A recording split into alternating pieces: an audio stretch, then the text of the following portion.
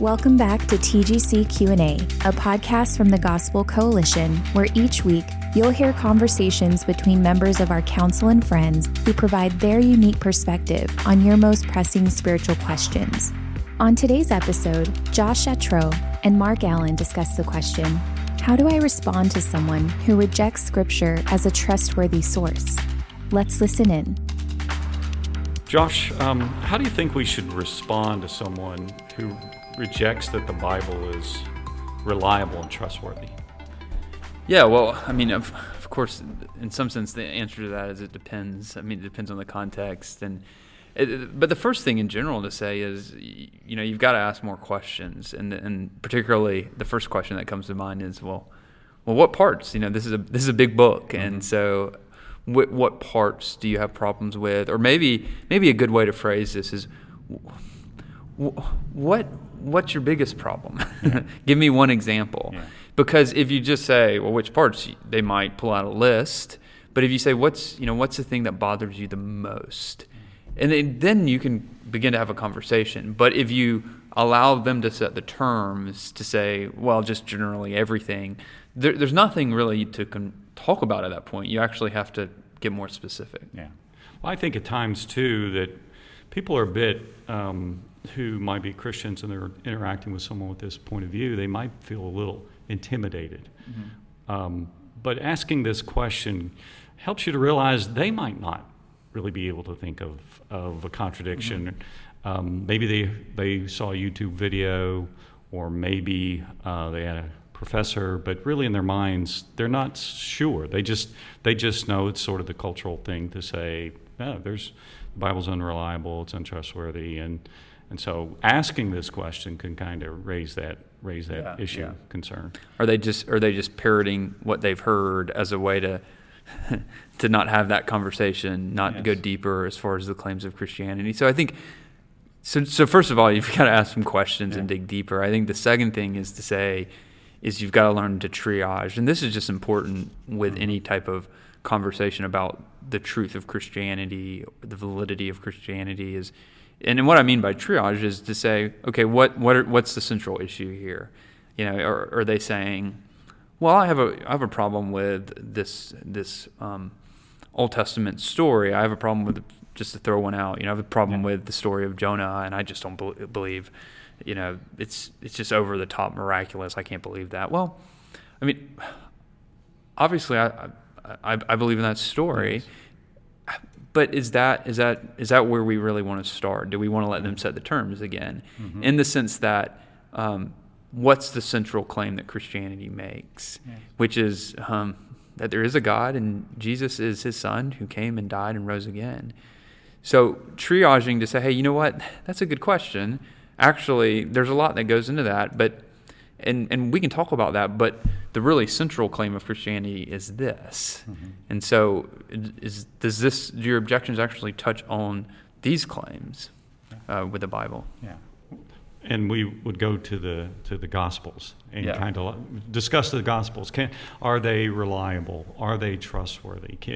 Do they give an accurate representation of who Jesus Christ really was, and who the people who knew him best, his most earliest disciples who saw him. The Gospels is the place where it represents their eyewitness testimony.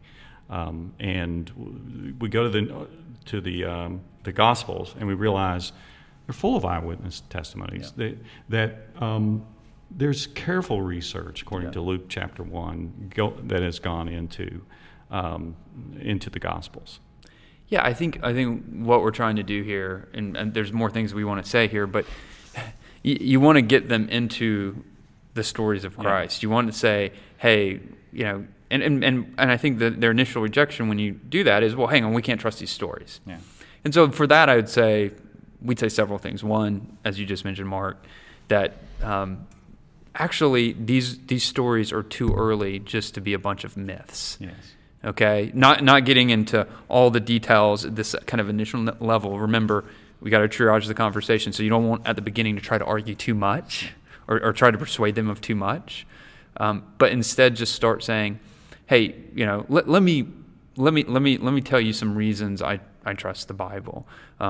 There's some signs. One is that this is actually way too early just to be a myth. So one of the kind of things that got out there in popular literature, because it was popular in scholarship, was that the Bible was kind of like these old German fairy tales. It's kind of formed critical studies, and what it compared the Bible to, and how the Gospels were formed, particularly the Gospels, was that it was kind of like the telephone game, where you play the telephone game when you're younger. You start off, you tell a secret into somebody's ear. By the time you get to the end of 10 or 20 people telling the secret, it's something radically different. Yeah. And so there's this theory within scholarship that's saying, well, that's really what we have in the Gospels. In other words, it started off with a story, perhaps by the eyewitness testimony. Sure, no problem.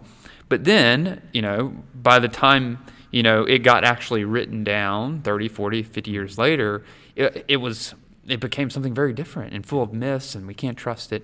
So this actually became, very popular in certain forms of scholarship. But the problem with it is the analogy doesn't quite work, because there's been some careful research being done.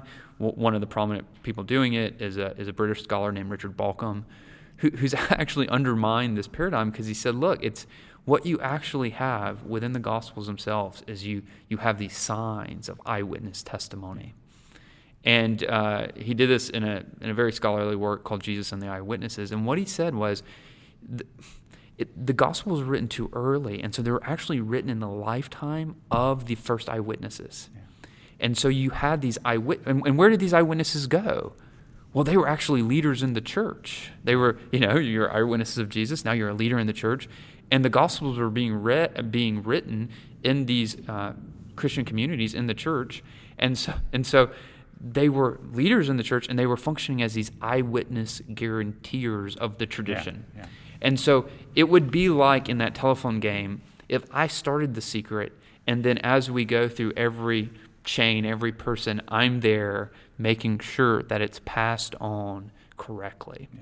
Yeah. And that's really what we have in the Gospels. So we have these different marks. If I can just give one, a famous one is Mark 15:21, where you have Simon of Cyrene, who is carrying the cross of Jesus, and it mentions his two sons, Rufus and Alexander. And what's remarkable about that is, why in the world, and this is what Richard Balcombe says, why in the world would you have these two sons mentioned? Like, it's just kind of out of nowhere, Rufus and Alexander. And none of the other Gospels have that detail. And what Balcombe says is it makes sense, because you don't mention those two names unless people in the early Christian communities knew those two names. They knew those guys. Yeah. And then the reason scholarship, much of scholarship says Mark was written first. The majority position, Mark was written first, and then Matthew and Luke later. By the time it got to Matthew and Luke, it's likely those guys, those two brothers, weren't alive anymore. So there's no need to keep that detail in there, but we have it in Mark, the earliest gospel. So Richard Balcombe in his work shows that this is, not the only occasion, but many different types of examples where they're actually signaling eyewitness testimony within the Gospels. We got about 1 minute left. Could you give us maybe some support to the idea that Gospels are too counterintuitive to be a hoax? Yeah. Well, I think there's several examples of this. One is, you have certain details that if you were, one of the claims is that the Gospels are just, made up. It's just kind of first century PR for this movement.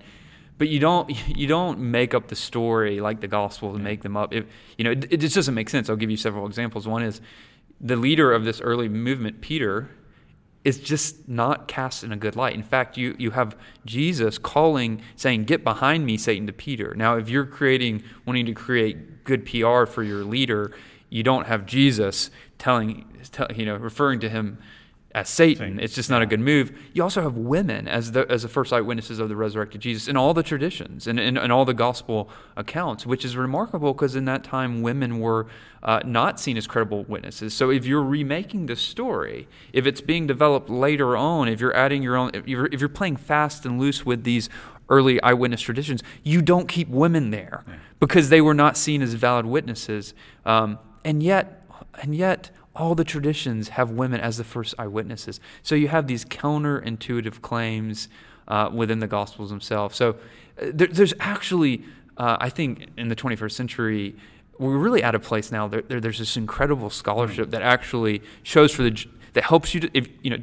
What we're suggesting here is don't try to argue necessarily too much here at the beginning, because what you're saying is the Gospels give us generally reliable account, and so what are you going to do with Jesus?